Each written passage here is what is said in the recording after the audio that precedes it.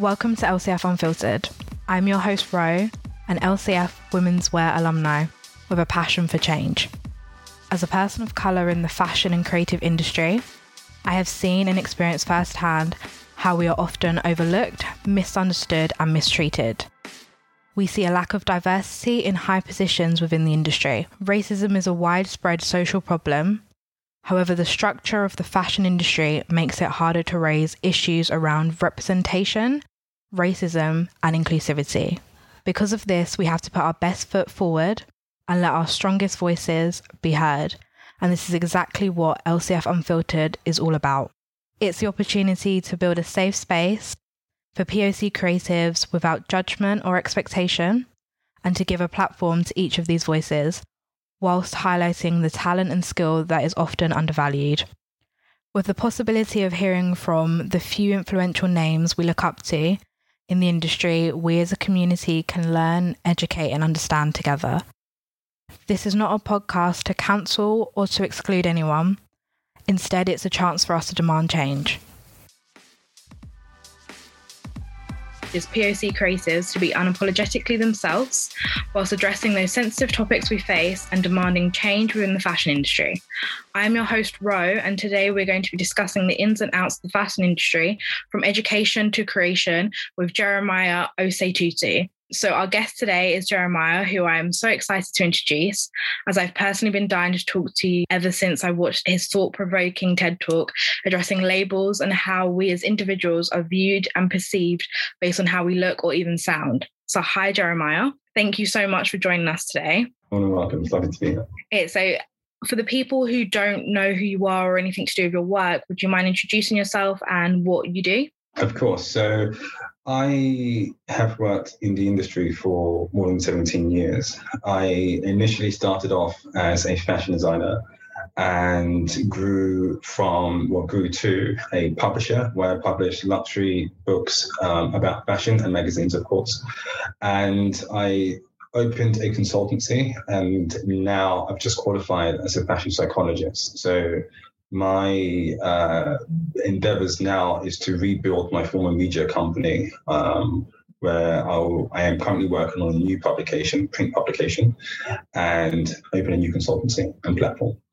That's amazing. I mean, definitely all-rounder that you have covered. So has, being a creative, has this always been the path for you, or did you start out with something else and you fell into this line? Yes and no. So I've always loved clothes anyway. So ever since I was young, I've always loved that. And I've always loved art. And for me, fashion is just an extension of art. So it was something that I always wanted to pursue. But coming from an African background, my family wanted us to pursue trade. So for instance, my twin brother was encouraged to pursue accounting. I was encouraged to pursue technology and IT. But I think one of the major factors that contributed to, I would say, my resistance was racism, because I grew up in a very, very, very racist town. And as a result of that, it impeded on my self-esteem. So the only way in which I felt equal to others was to be better than them, if that makes sense. Yeah. So that was perhaps one of my motivations in terms of starting a business at the age of 17 and continuing from there. Yeah, I mean, it's definitely the case. I think as a person of colour, when it comes to racism, it's almost like you can't be on the same level as someone else. You either have to be better or there's no point in doing it. It's the way you're seen. So yeah, that's really interesting. Thank you. So obviously on the lines of racism, how do you think that racism within fashion has affected you? Like, do you think it's something that has, like you said, obviously pushed you harder, but do you think you're in a better place now because of it, or a worse place now because of it? So that's interesting. I have multiple perspectives on that. Okay, so has it impacted me? If it has, it hasn't deterred me. And I have not personally noticed it. And I think that's more due to my own psychology. I like to be told no. So If I'm told no, I would pursue it. So I can't say that I noticed it directly, but like I said, it may have transpired. And so I often have this discussion with my friends anyway, and I always say to them that they can't separate fashion from social influence. So, for instance, if you consider the industry, for instance, slimness. So society said, okay, well, we want to be slim, and the industry gave us size 0. Okay. Yeah. When society said that they wanted a better representation of the population, they gave us an array of models in different body shapes. And I think 2020 gave us a good example of that. So, for instance, the Black Lives Matter movement, as a result of that, the industry featured a lot of ethnic models and made references to Black Lives Matter on the September issue, which has never been done before. So for me, the industry does not dictate, it's dictated to, and we are the dictators. Yeah. So I think that if we really want to see change in the industry, we have to change first. Yeah, I think that's, a great way to look at it. I think a lot of people forget that it's not always how things are, it's how we make it. So what to say, what would you say would be, a great way to make the change as an individual, or how do we go about that? So again, maybe many would disagree with me on this, but I think it really has to do with our own mentality. So for instance, I've never believed that there was only one window of opportunity that's opened. I think that as people of color, we tend to believe that the only window of opportunity that's open is the one open for the Western society or the most dominant social group. I think that, yes, historically, we have had a few people of color go through the same window, and they've had to hold that window ajar for others to get through. But at the same time, I think we need to understand that we as a group are very powerful, we are very wealthy, we're very talented, and that if that window is closed or that door is closed, we can go through another one that's open for us. Yeah. No, I think that's great. I mean, I know a couple of episodes ago, I had the lovely Ashley on, and he said that as people of colour, we have to remember that sometimes there's not always a seat at the table for us, so you have to create your own. I think, that's something that we all do forget a lot, that, there are so many spaces, especially in this industry, for people that we are not recognised for, or we just don't get the opportunity for. But we shouldn't let that hold us back and put us in this little box that if we can't reach that, then that's the end of. Exactly. So, I mean, I also find it works both ways. While I will concede that a lot of talented people of color have been overlooked or not recognized, but it has also worked to the advantage of those who've been successful. So I'm not sure if you are familiar with the concept or the theory of marked identity. Are you? Yes, I have, yeah. So just for the listeners, so in essence, that theory talks about how the identity becomes more marked, the more it deviates from the most dominant identity in society, which is Caucasian, heterosexual, male, Christian, and so on. Okay, so the more the identity deviates from that, the more marked it becomes.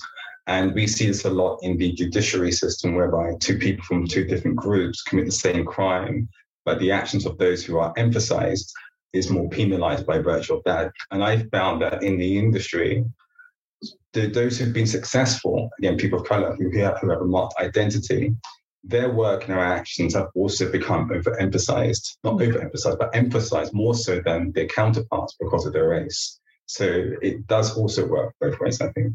Oh, yeah, completely it does. I just think for a lot of people, because they don't look at it in that way, they focus on, I guess, the biggest aspects that they feel affect them. So they forget that side, that it is both-sided. Yeah. It's more difficult, absolutely, yes. Completely. But we get there. We do. So I recently watched your TED Talk episode. How was that experience for you? Overwhelming, very overwhelming, because I naturally have a aversion to speaking in front of large groups of people. Yeah. In actual fact, I was supposed to speak at my sister's wedding a few months before, and the moment the microphone was put in my direction, my name was called, I declined because I have a lot of social anxiety, believe it or not. Yeah. So the experience itself was interesting. But I've not watched it yet because I made several mistakes. So you wouldn't even notice, honestly. I lost my call when they informed me that 27,000 people were watching online. So wow. I was only deep with the 200 in front of me. And but yeah, I dropped the ball. Yeah, I feel like that's something they should tell you at the very end. Yeah, not throughout. So, what you said through that really made me think about how we are perceived, especially within the fashion industry, not only, as creatives, but as people of color. So I don't know if you want to just explain a little bit more about what you basically said on there for the listeners, just so they get a little bit of understanding what we're talking about. So I spoke about social identity and stereotypes and social representations, and our predilection of attaching social meanings to labels. And I gave 3 examples about race, mental health, and sexual identity. And I explained how and why we do that in society. No, perfect. So, you mentioned as well throughout about mental health within your TED Talk. And I'm just interested in getting your opinion of how you view your view on mental health, not only in the Black community, but also in the fashion community. Yeah, so in general, I think that as a society, we are addressing the concerns of mental health, but I have a fear it will prove fruitless because of the fact that when we speak about mental health, we speak about it as an umbrella. And primarily, we are addressing stress, depression, and anxiety when there are hundreds, if not thousands, of mental health conditions. I think that historically, the Black community has treated it as the unspoken of by virtue of the fact that it's seen as a shame. However, in more recent years, Black people, I'm not sure if you know this, are diagnosed more severely than any other race. So I think now that that's become more apparent, the Black community have become more privy to mental health. In terms of the industry, so I would say this had the biggest impact for me because when I became unwell, or should I say, if you consider the fashion industry itself, it maintains everything that is socially valued, such as beauty, health, wealth, and anything that sends out social signals. And one of the biggest issues I have is that I am a perfectionist, not in the general terms. I am diagnosed as a perfectionist. So when I became unwell, I felt that I was no longer able to embody the best version of myself or what the industry desired. So I generally went into exile. So when I did my TED Talk, that was me re-emerging to say to everybody, okay, here I am, because I had a lot of people wondering where I went. So. I mean, it's a perfect way to do it with that many people watching as well. Absolutely. So I only have to say it once. Yeah, that's it. Just resend out that link to everyone and you're all good. But no, that's it's interesting how obviously we have such big impacts within both industry, like within both communities, even so. And they do tend to be like, or they have previously been looked over. I mean, we see that from big designers who face such mental mind games and no one even notices, or they hide it so well because they're in the spotlight and you don't realize that. And I think that's something that people forget when you go to university, especially as a fashion university, how much stress there is and what things can cause and what you may not realize that you already may suffer with that gets brought out. And there is such big, like this is such a big part of your life, university, how it affects you within the industry, that Absolutely. It's just like you're thrown in the deep end and completely confused by it all and lost as to what's happening to yourself. So I I think it's great that when we get a chance to hear from people like yourself who can explain their story and, explain their life, really, that we can, resonate with you and feel like, okay, yeah, this is normal. This isn't like, we're not the outcasted black sheep. There's no reason this has just happened to me and no one else. So, I thank you for being someone that's, gone out there and spoken about themselves. Thank you very much. That's nice of you to say. Yeah, it's just very important. It's just one of those things that we definitely need more of. So I know you're currently studying at LCF. How have you found this? So I enjoyed myself. I was very excited because, as I mentioned, I was 17 when I started my fashion label. And at that time, I had a seamstress working with me to develop my collections. And I actually called London College of Fashion, and I spoke to someone in the admissions office. And I said, look, I'm 17. I have a seamstress working for me. I feel like I need to learn. I want to come to the university. And I'm not sure if the person I spoke to was in a bad mood, but she said, well, you seem to be doing what we will teach you here, so why do you want to come? So that really, that always stuck with me. That really did. And it deterred me, actually, from ever pursuing an education in fashions. And that's hence why I pursued it myself. I've always believed that experience is the best educator. But if I'm going to be honest, at that age, I needed education to help me. And so I think my experience doing my master's in psychology, which is something which I've always loved, and having the opportunity to combine both fashion and psychology, is the only course in the world. So I've been very fortunate in that case.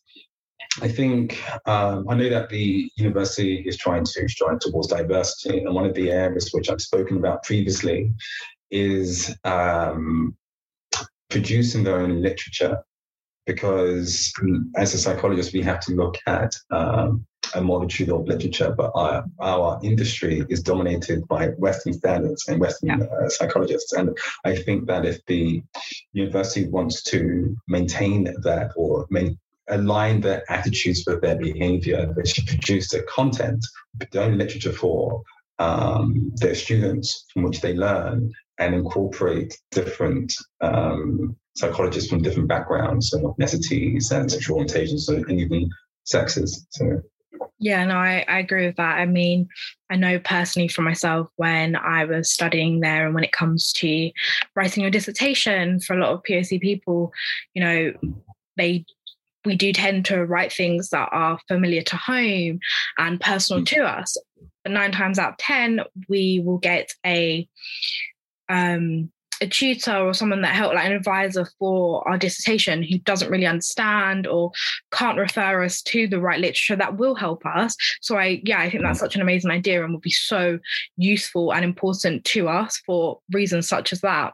So yeah, I think that's definitely something that would be ideal there, that needs to be pushed. Hopefully they take heed in that. Yeah. We'll see. Hopefully. Well, we can only see what happens. Do you feel that since studying at LCF that POC people are celebrated enough? Is this something that you've seen? I know we've just had Black History Month, and there was a little bit going on for that, but how do you feel personally about it? Is it something that you see a lot? I think the university certainly tries to. I will give them that. I don't know if I would concede with the notion that it's celebrated other than Black History Month. Okay, yeah.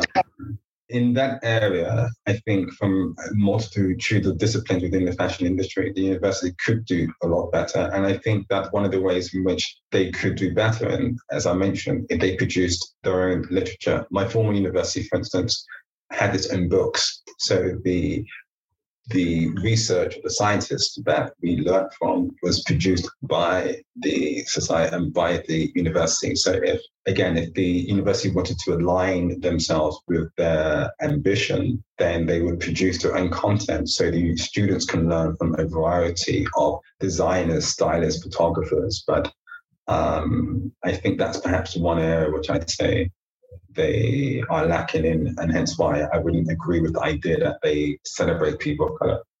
Yeah, no, I completely agree with you there.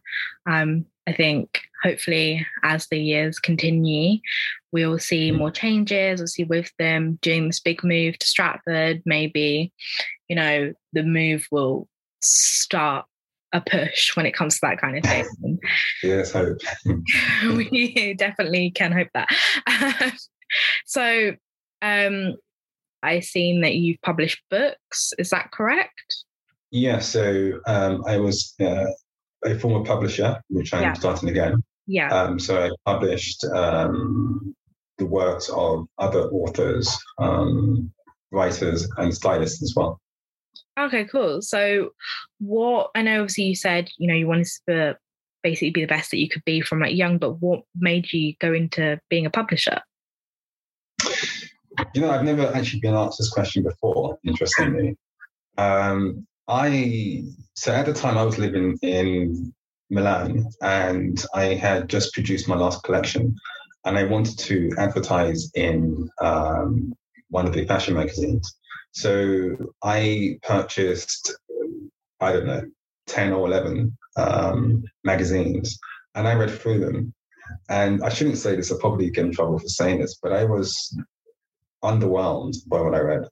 And it reminded me of a thought I had when I was 19, when I was being interviewed by a different magazine. And I naively said to myself, I'm sure I could produce a magazine. And almost immediately I said, that's impossible. I could not do that. And I don't have the resources or the contacts whatsoever. But then as I was reading all of these magazines, I kept seeing advertisement after advertisement or content which I felt as a reader, because believe it or not, I don't read fashion magazines myself. I have a few here, but they've been gifted to me or whatsoever. I don't actually read them. And so this was a Friday, and I said to myself, okay, I'm going to spend this weekend, doing the blueprint of a magazine. If I can get my friend Daniel to agree to work with me on this, I would definitely pursue it. And Daniel was this art director who is pursued by every top agency in the world because he does the best designs, work, posters he's probably one of the most creative people I've ever met in my life. Yeah, cool, yeah. And so I spent the entire weekend in my room developing the formation of it, the design, the type of content, the demographic to which I'll target.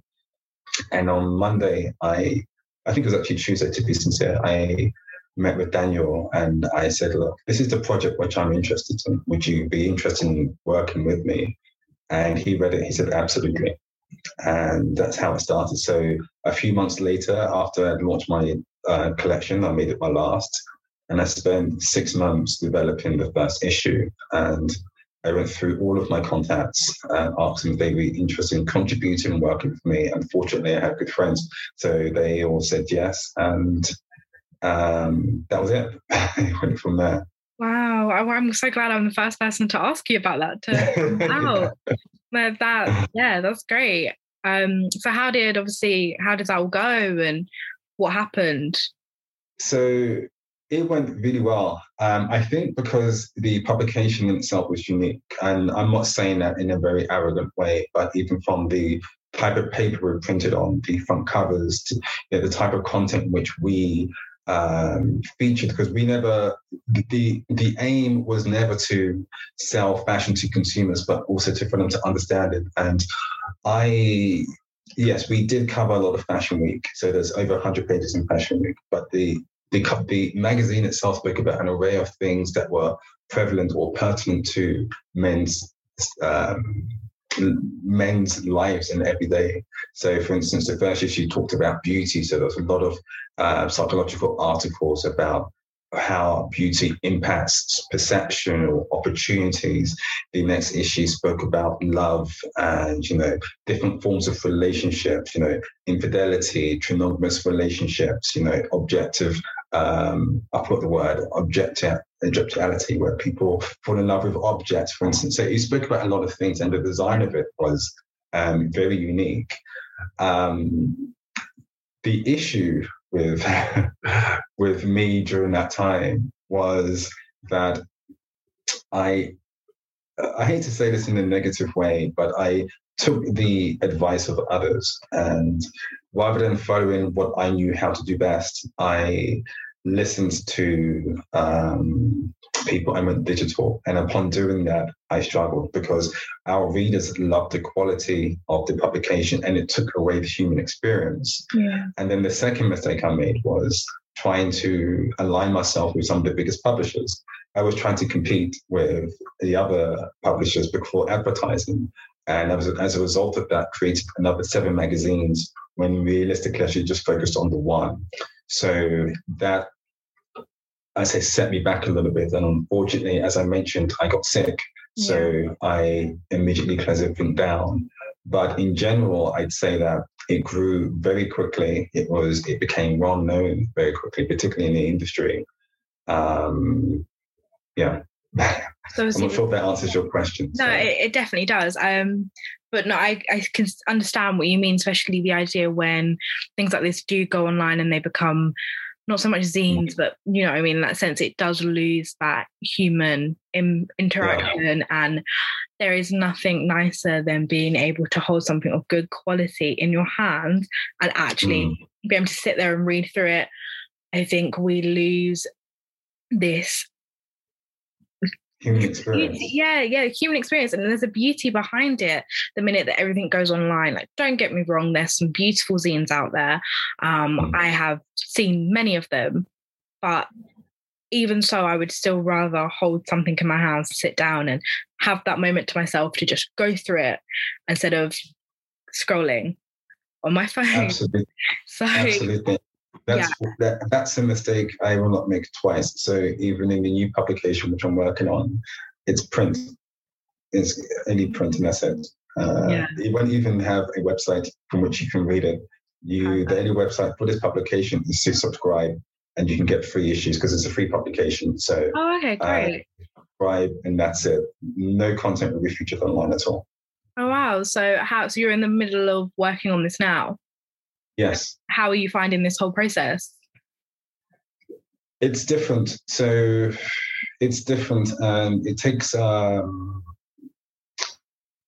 some getting to understand the different models. So, for instance, the former publications we had were sold in bookstores, subscriptions only. This one's different because we have a distributor who's going to be handing them out, who's going to be putting them into stores, train station, airplanes, airplane lounges, for instance.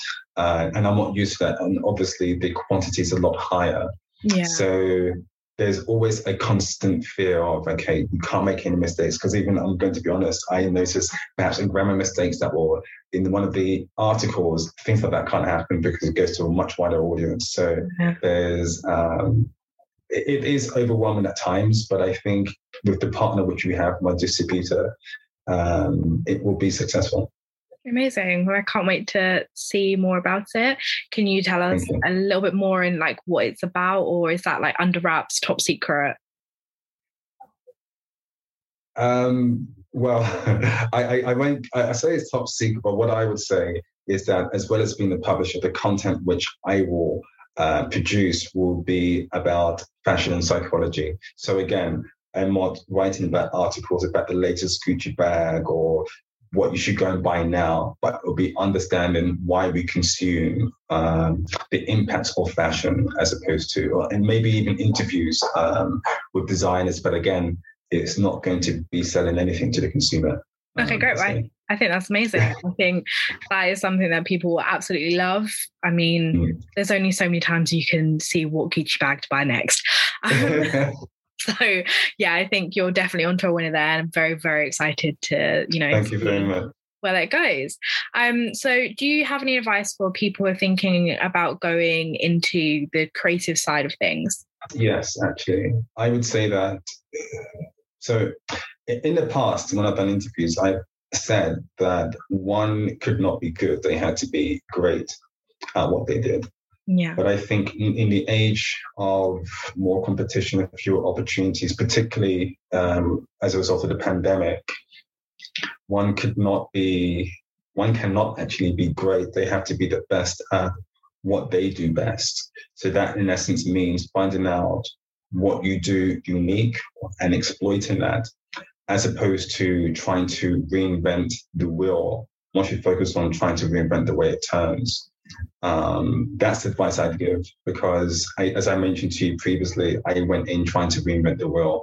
We're starting numerous projects and that backfired, particularly now whereby brands launch like by the week. You have to, rather than trying to compete with somebody else, just look at what you do best and, as I mentioned, exploit that. Yeah, I think that's some great advice. So it's definitely what people need to hear. So thank you for that.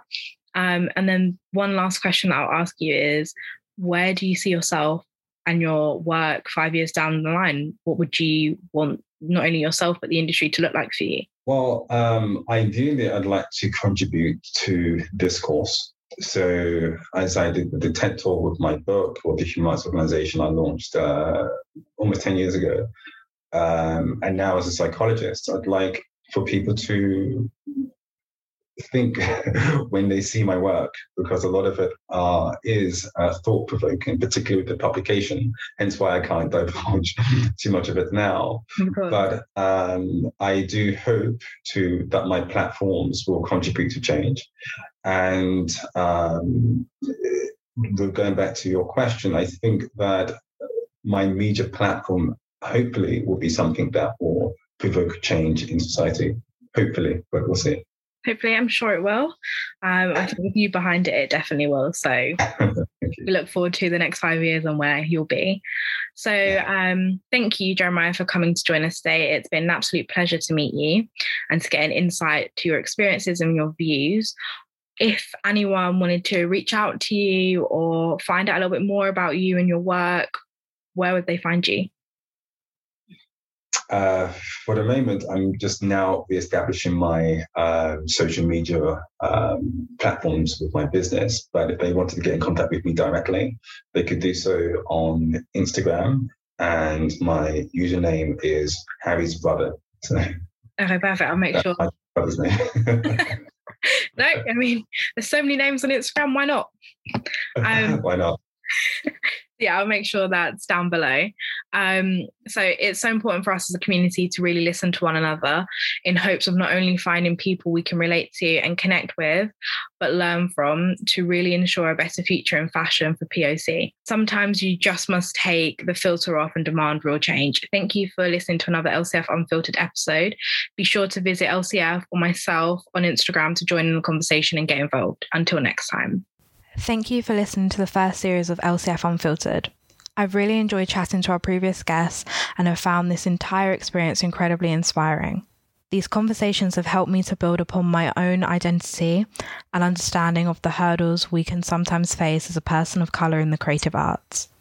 Please join us for the next series of LCF Unfiltered, where I'll be joined by some recognisable names from the industry. We will chat about how both their personal and professional journeys have led them to where they are today. Thanks, and see you next time.